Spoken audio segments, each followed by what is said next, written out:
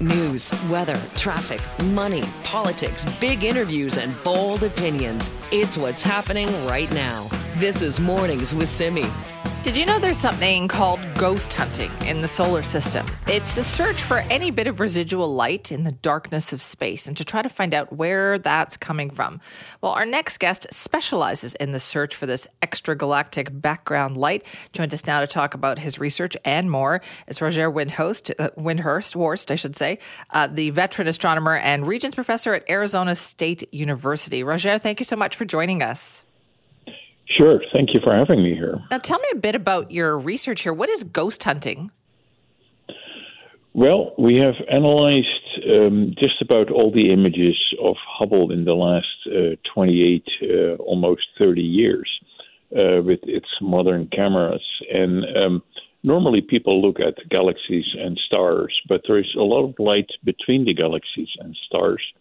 And most of that light actually comes from within Jupiter's orbit, so within, 5 times the distance from the sun. And it is sunlight reflected by the dust in the zodiacal cloud, which you can also see by eye. If you have a dark sky and you look just after sunset in the right direction near the horizon, you can see the zodiacal belt, but it needs to be dark and clear. And we found that in 250,000 Hubble images, there is some extra light, a little less than 10% compared to what the zodiacal models predict. And that is, more than what our error budget allows. And we think it is actually faint light that hangs around the sun being reflected by dust particles that old comets have once upon a time deposited when they passed by the sun. So it's a faint, dim glow, if you wish, that was not present in the models. So all the light that we know about, this is outside of that. So that's why you're trying to figure out where is this light coming from? Yeah, where it's coming from. And people had thought for a long time that most of this would come from outside the galaxy, the integrated light from all the galaxies and the stuff hanging between the galaxies in the universe. But there is too much of that. There is a dim glow that has been seen, as you may have heard, by this mission called New Horizon past the orbit of Pluto. Right. And that is much dimmer than we see. We still don't quite know what to make of it. So there could be some light out there that comes from outside the solar system, but not accounted for by all the stars and galaxies that we know of. So that is another part of the mystery. But we have shown that most of that glow probably comes from inside the solar system, just hanging around us. Think of yourself standing in a parking lot on a foggy night, and there's a flashlight, there's a street light there. And from a distance, the street light will have a glow surrounding it, light reflected off the mist. And it is kind of like that. And it is not that far from the sun where this light is being reflected. Like a halo.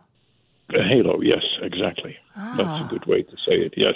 How do you even start to look for this, Dr. Windhorst? How powerful does your telescope have to be? And is this something that you could only do recently because of technology? Yeah, you need to be outside the Earth's atmosphere. And even with Hubble, it's hard because Hubble goes around the Earth every 96 minutes. That means it has 15 sunrises and 15 sunsets a day. And that's not only tiring for the astronauts when they serviced, but also tiring for the telescope. You get a lot of the telescope contracts and expands when it gets heated up by the sun, and after it goes in the Earth's shadow, it becomes a little smaller again. And then when you get too close to the Earth's limb, to looking at the Earthrise, so to speak, then you get a little bit of extra stray light too, where you really had to filter out the parts of the orbit that we could use for this measurement. And I had a large group of people working on this, including many students, and we figured out that light is there, but it's probably just mostly inside the solar system, inside our inner solar system. Now, most of us only dream of having like an aha moment of discovering something like that. But is that what you get when you were researching something like this? Or is it discovered over time, bit by bit, like putting a puzzle piece together? No, we hadn't expected this. We knew we could do it. We had expected to see the extragalactic background light to be brighter than it really is. And we don't. But we saw this other light, but it was so clearly the shape of the light that would come from the solar system compared to the model. That, and the model is pretty good. It explains most of what we see, the zodiacal disk and old comet trails and various other streams of particles that reflect the sunlight. But the model had never really incorporated this spherical halo model around the sun that embeds the Earth, that causes this very dim stray light. That's fascinating. Dr. Windhorst, while I have you, can I also ask you about a story in the news today about this vortex, so this piece of particle that broke off from the sun? Like, what is going on with this? Well, the sun is in an active period right now. Every 11 years or 22 years, really, the sun goes through a period where its upper atmosphere, the chromosphere and the corona, become magnetically more active. The magnetic field inside the sun will also reverse, and you will see more sunspots, and there will be more radiation magnetic particles, protons and electrons, spewed out of the sun, and particularly the area around the sunspots.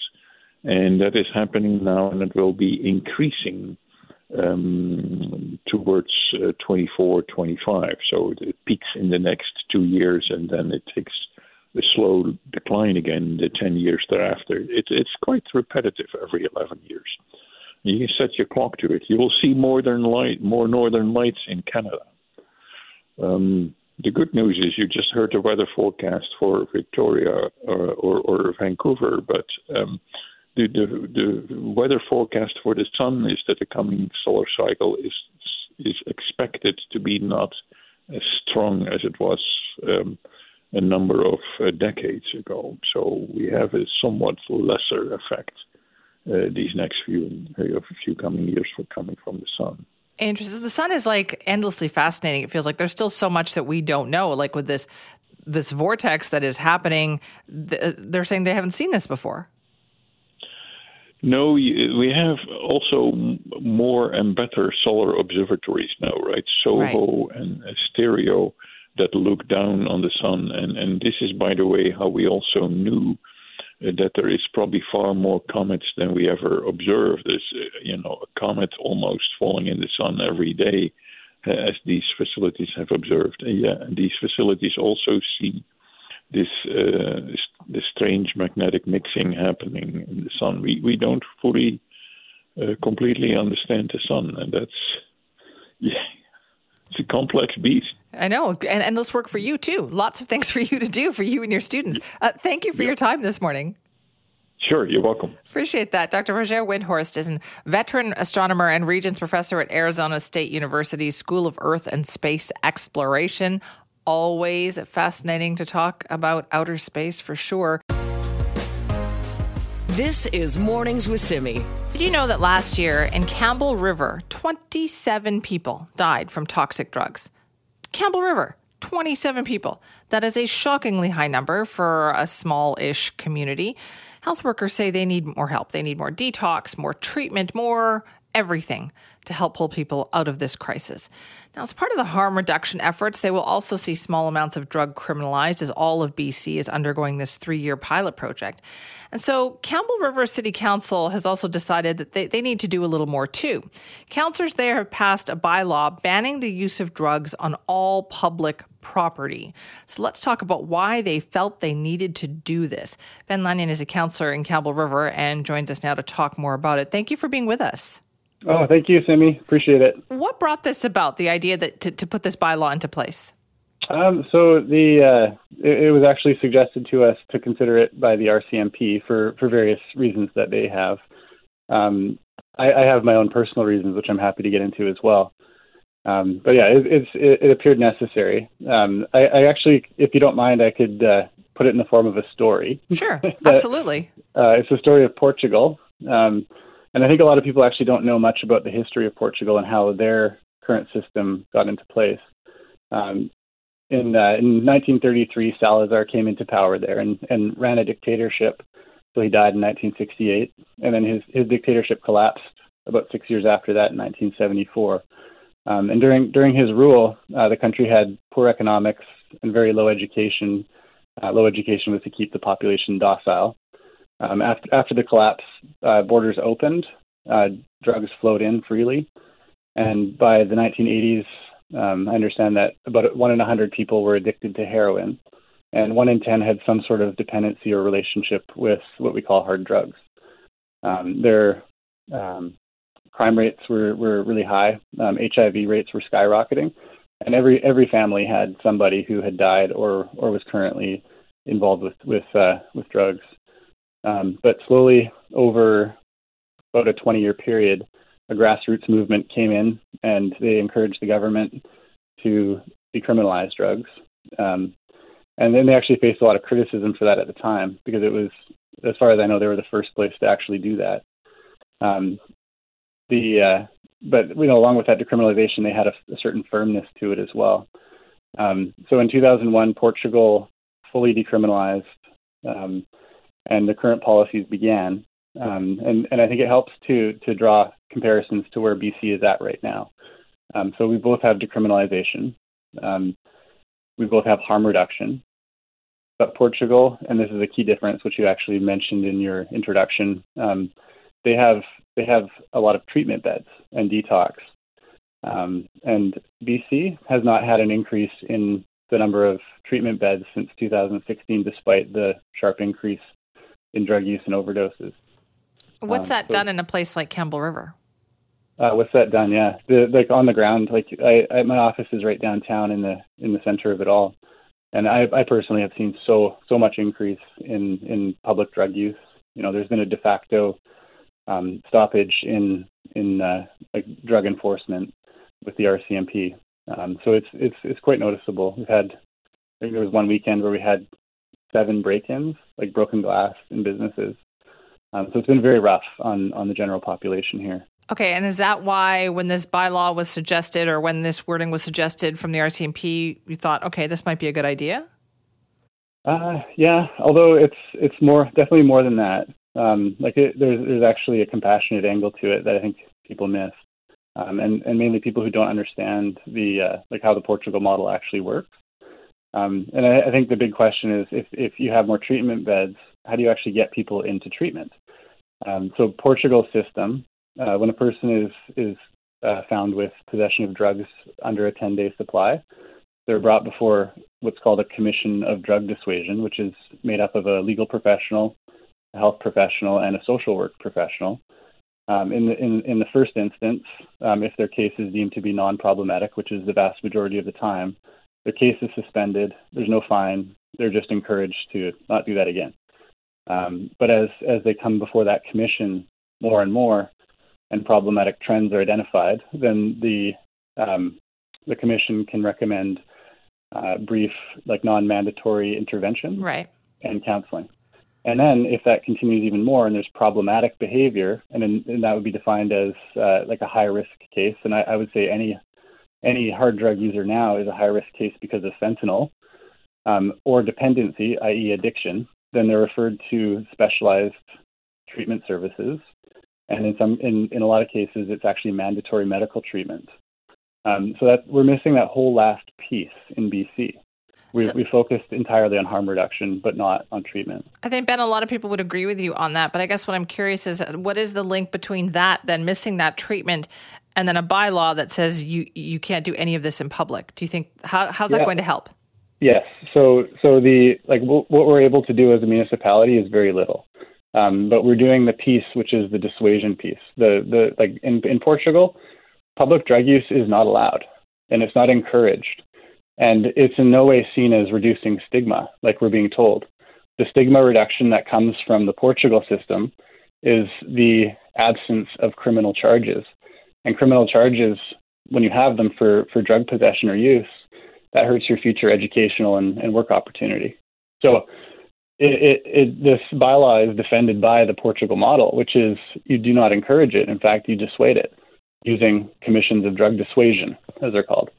Okay, so how is this going to work then? So is it a bylaw? I know the wording changed a little bit, right? Yeah, it was just an administrative change of words within the same sentence. But yes, just so that it met the definitions within the criminal code. Okay, and so how is council hoping that this will work then? So the actual in practice, there's a $200 fine, which everybody knows is not going to be paid and probably will not be levied against people who are using in public. But what it does is it opens the opportunity for RCMP to come discuss with the user, and then at their discretion, they can confiscate and remove that person from the area that complained. So it just simply gives a tool to the RCMP and to the public, which, in my opinion, reduces stigma because it reduces fear.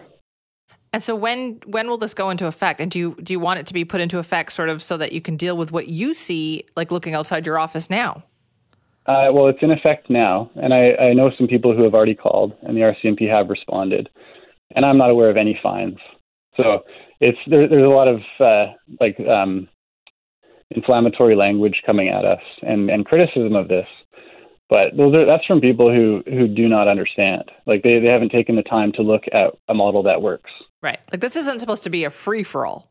No, it's not. It's not whatever you want to do wherever you want to do it. That won't work. That will increase stigma, not reduce it. All right. So is there a plan then, Councillor, for like kind of revisiting this and seeing how it's working and what's been going on? Yeah, absolutely. Yeah, we're our council's wide open to new information that we might have missed. But we'll give it some time and see how the public appreciates it and what effect it's having. And I think, honestly, it's good to have a control group in any kind of study. And I think BC is undergoing a bit of an experiment right now. And if we don't have a control group, how can you make comparisons? This is really interesting, and I look forward to talking to you more about it and find out how it's going. So thanks for being with us this morning. Oh, it's my pleasure, and I really appreciate what you're doing. Thank you. No problem. Ben Lanyon is a Campbell River City Councillor talking about the bylaw that they've put into place there that essentially bans public drug use. And as you heard them say, they put a lot of thought into it and they have been getting some criticism. So we wanted to hear what their thinking was behind it. And you heard it there. So they're saying this is not a free for all. Yes, they understand small amounts of drugs are being decriminalized, but there have to be other things that go along with that. So we will actually follow this along, see how that goes in Campbell River, because clearly they needed to do something. 27 deaths in that small community in 1 year, which is what happened last year, is just a shockingly high number, and they do not want to see that happen again. This is Mornings with Simi. I don't think we've ever talked about mental health as much as we have the last couple of years. It's good, right? We know that ignoring mental health in our healthcare system has been a factor in where we are today, especially in dealing with the public health crisis of the opioid overdoses we have in our province. But sure, we talk about it, but are we making sure people have the right kind of access, and not just here in BC, but right across the country? That's the kind of discussion that we didn't hear in the health meeting between the provinces and the federal government this week. And Dr. Karen Cohen is the Chief Executive Officer of the Canadian Psychological Association and is with us now to talk more about that. Good morning. Good morning. Thanks for having me here today. Dr. Cohen, were you disappointed that this week this wasn't more of a topic? Well, I think it's certainly one of the shared priorities about the additional monies that have been promised by the federal government in the bilateral transfers. It certainly isn't a targeted transfer, but it is one of the shared priorities for the transferred funds. I think one of the challenges in mental health is we always worry, will it get short shrift? We don't spend proportionally as much on mental health care as we do on physical health care. And the community is always concerned that change and move in the right direction. Right. How much of a difference do you think that could make if we had integrated psychological care in our healthcare system? I think that would make a huge difference for a few reasons. We've heard quite often, frequently, about the millions of Canadians who don't have primary care providers, be they physicians or nurse practitioners. So many people bring all of their health problems, including their mental health problems, to primary care. If we were able to respond to their mental health problems in primary care with licensed providers like psychologists who are trained to deliver mental health care, that could free up family doctors to see more people for their core practice, which is their general health problems. Right. And so but we're not doing that anywhere, are we? Well, I think the integration of psychological services in primary care is actually happening in small pockets across the country. I think one of the goals of the new shared priorities and the targeted and the transfer payments is to kind of grow those innovations. There actually was a really good study in BC. The BC Psychological Association did a recent study integrating psychologists into primary care, and as I understand it, they showed that in less than 3 30-minute visits with a psychologist in primary care, they saw reductions in things like suicidality, depression, anxiety, and healthcare utilization. So that would make a big difference. Are you hopeful that these things are on the table? I hope so. I mean, I think what's different now maybe than 10 or 20 years ago is that, as you mentioned when you started, there's so much recognition that mental health issues are a problem and that we're not doing enough to give people the care they need. We didn't have that recognition 10 or 20 years ago. We do now. So I hope that all levels of government will agree on what's important, which is getting better care to the people who need it. And how do you envision that then? That is when somebody is in a hospital, like now it seems like if they have a mental health crisis, we just kind of release them with here's a recommendation or a referral. How do you think that would change? Well, I think the reality, one of the challenges of the Canada Health Act, of course, is its treatment of mental health and mental health treatment. There are two main treatments for mental health problems. They're either psychotherapies, psychological interventions, or medications. We don't have a pharmacare program, and we only cover the services through Medicare of physicians in publicly funded venues. So much mental health care takes place in communities by psychologists and other mental health providers. If we put those mental health providers on teams that were supported by our public health care system, that would automatically create more access to people who need it, who otherwise couldn't afford to pay out of pocket because it's not covered by Medicare. Right. So this is still something we are working. Is any province, do you think, listening on this? I think so. I think there's been pockets of change. As I mentioned, there was a study in BC that looked at integrating. I know there's some folks in Ontario who have looked at the difference it makes when you integrate psychologists into primary care. So I think it's happening. I think with more support and more resource, hopefully we can grow it so that more people can access it. Yeah, hopefully. Dr. Cohen, thank you so much for your time. Pleasure. Have a good day. You too. That's Dr. Karen Cohen, Chief Executive Officer of the Canadian Psychological Association. They envision a healthcare system where mental health and physical health are integrated together. Imagine what a difference that could make. It'd be huge, right? This is Mornings with Simi. We were just talking about this. That's very true. Public safety is a hot topic these days. With it comes a discussion about what's called catch and release, right? People who get arrested and released and commit similar or the same crimes over and over and over again. Now, if we did actually send them to jail, what would change? Like, we like to think that in prison, people have a chance to rehabilitate themselves or get help and treatment. We like to think that. But what's actually happening? Well, that is the subject of the Auditor General's latest report, actually. And Michael Pickup, the AG of BC, joins us now to talk about it. Good morning. Good morning. How are you? I am good. Thank you. So first off, tell me what you looked at in this report.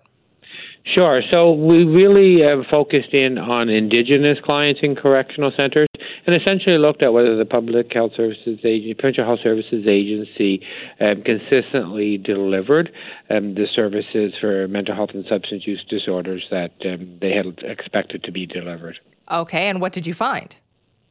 Unfortunately, we found that they did not consistently provide Indigenous clients who really do have mental health and substance use disorders in most of the cases with the access to the required mental health and substance use services. And that's along the whole continuum of care. Right. So you looked at something like, 92 client files? Absolutely, and which may not sound like much, but it's quite a process given the manual nature of these files and sometimes the inability to gather information quickly. And we looked at those files really right from screening, from people coming in the doors right through to discharge, and sort of 5 key touch points along the way. So you were looking at what the Provincial Health Service Authority was providing to these clients. What was missing? What weren't they getting? Yeah, so really, if I was going to put it in simple terms, if you look at sort of the assessment and care planning, for example, when people come in, they need to have a plan for, okay, here is your issues, here are your problems, here is your plan. 40% of the files that we looked at didn't have a plan. 20% had a plan for some of the needs, and only 40% had a plan for all needs. Remembering that 90% of Indigenous people who are in correctional facilities have a diagnosed mental health or substance use or both disorder. So this is critically important that these things are done. Yeah, how much of a difference do you feel like this could make? If we treated people with what they need when they are in prison, how much of a difference could that make when they're back out again? Yeah, I think the simple answer for me as an accountant is, I'm not a medical professional, but the reason why all these things are meant to be put in place and to exist are by, those who do know and those who do say, this is critically important that this is in place to help people. And I would just add, because I really, don't want to lose this point, is that, when people get discharged, when they leave these facilities, they ought to have a plan in place according to the PHSA's own policies. And 89% of the files we looked at, and there was no discharge plan in place. So, people are in these facilities, then they will leave these facilities, and they need to have a plan according to the provincial policies. We don't make this stuff up. These things exist for good, sound medical and care. And to your point at the intro, I guess, you want people when they leave these facilities to be looked after and to have a plan in place. Yeah, I just feel like long term, otherwise we are going to just continue to get a revolving door here. You also found that 20% of these people received absolutely no services. Is that right? Yeah, that's right. So, it was quite a mixture, and again, if I go back to even having the plan in place to how you're going to treat people, absolutely 40% didn't have a plan, but 28% of people of the files we looked at received no services. And I think part of this, let's not lose sight of the fact that supervisors are supposed to be reviewing these files.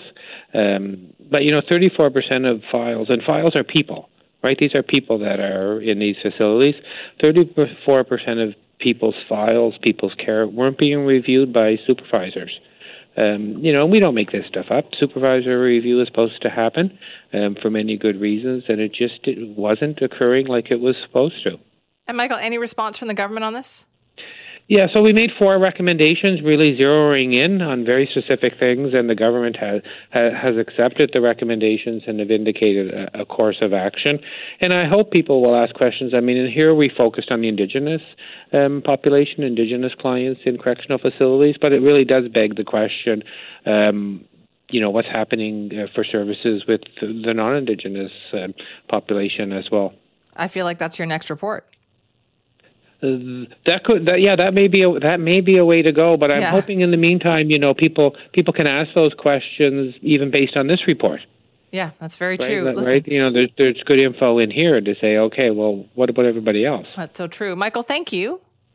Oh, happy to do it, and thank you for your interest. And lots more reports coming out over the next couple of months, so stay tuned. We'll be talking to you again then, for sure. That's Michael Pickup, Auditor General of BC, talking about his latest report. Treatment like that, if people get what they need when they are in prison, could go a long way towards helping us with what's happening outside of prison these days, too. If you want to weigh in, Simi at cknw.com. This is Mornings with Simi. So this week, there has been a global ocean conservation conference happening in Vancouver. That means representatives from 123 countries who have been meeting to discuss the state of the world's oceans. What does that mean for us here in BC, in our coast? Well, there was an announcement about that, actually. You may have missed it in all the news that's been going on. So let's talk about it now with the help of Stephen Guilbeault, who's the Minister of Environment and Climate Change of Canada. Minister, thank you very much for joining us. My pleasure, Simi. Please tell me about this announcement that was made this week. This is a big marine conservation plan.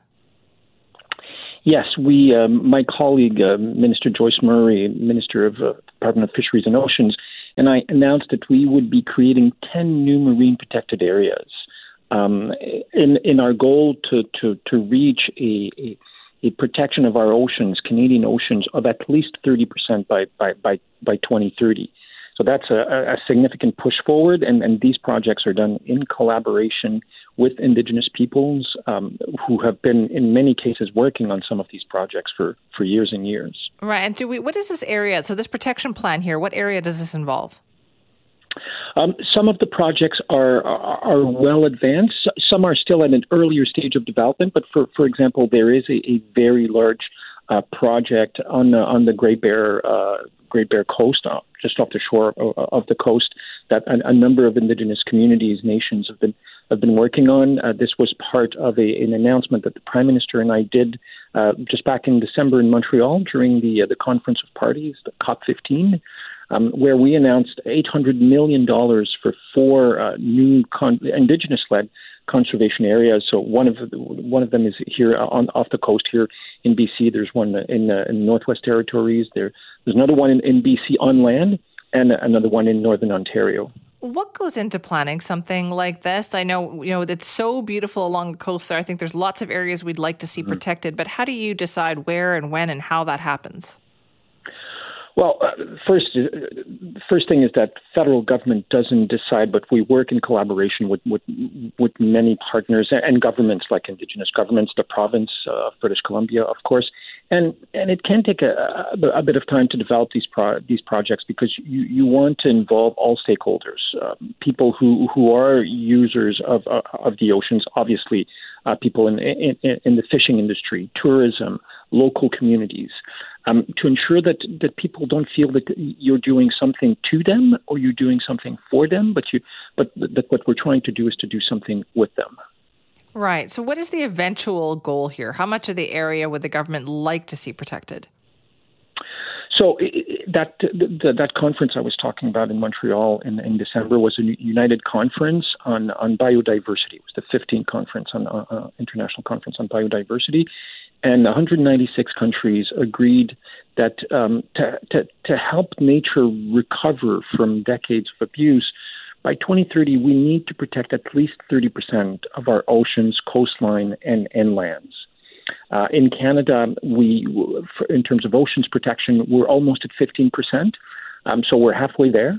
Some people might say, well, geez, you only have 7 years to do the other 15%. But when our government came into office in 2015, Canada wasn't even protecting 1% of its oceans and coastlines. So we went from 1% to 14% to 15% in the last 7 years. So basically, we just have to keep going at the same pace to get there by 2030. Okay, when we say we protect it, what does that mean? What is not allowed to happen there then? That's a good question, Simi. In fact, we made an announcement this week about the standards that will be used to define these areas. So we didn't look at industrial activities per se. That's not what we've looked at, but we've looked at impacts of these activities in marine protected areas. So, for example, they because of their impacts, there'll be no oil and gas activity. We've announced yesterday, Ministers Wilkinson, Murray, and myself, we've announced that Canada was putting an effective moratorium in place on deep sea mining because there's so little we don't understand. There's so much we don't understand about our oceans. If we were to do seabed mining, how would that even happen? What would be the potential consequence? If there's a problem, how would we deal with it? So there's a lot we don't know, and the first thing is to try and get a better understanding of our oceans. And so that means no fishing either, right? No commercial, no recreational fishing in those areas. No fishing as well. No agriculture because of the impacts of the use of pesticides on these areas as well. Okay, and so that goes into effect now? Well, depending, we're still in the process of creating many of these projects. So we're hoping that in the very near future, these projects will be announced, will be formally announced, and we'll be able to show you on a map where it is. We did present a map of 25 projects across the country in terms of marine protected areas that we're working on that will enable us to reach. So we have goals for 2030, but we also have interim goals for 2025. And that map shows how we get to our 2025 targets on our way to those of 2030. So when we say that those areas are protected, then, Minister, does that mean there is no access to them? Will there be a way for people to see these pristine spaces? Oh yes, definitely. Tourism activities are allowed. So either depending on what you want to do, how you want to do it, but the idea is to keep those areas pristine so that we can enjoy them, and our kids and our grandkids can continue enjoying those beautiful areas. Well, thank you so much for explaining it to us this morning. Thank you very much, Simi. That is Stephen Guilbeault, who's the Minister of Environment and Climate Change of Canada, talking about these protected areas that were announced this week. There was the federal government, along with 15 coastal First Nations, announcing this protection plan for an area that's called the Northern Shelf Bioregion of our province. So it goes from the top of Vancouver Island all the way to Alaska. There's a number of islands, and the Great Bear Rainforest is included, as you heard the minister mention there. So they're talking about full protection of the marine environment in those areas. And that's pretty sizable. And as you heard, they're about halfway to their goal of providing more marine protected areas by the year 2030. And, don't underestimate the power of the tourism in those areas too, because people from all over the world will pay big bucks to see some of these pristine environments that we are so lucky to have with us all the time.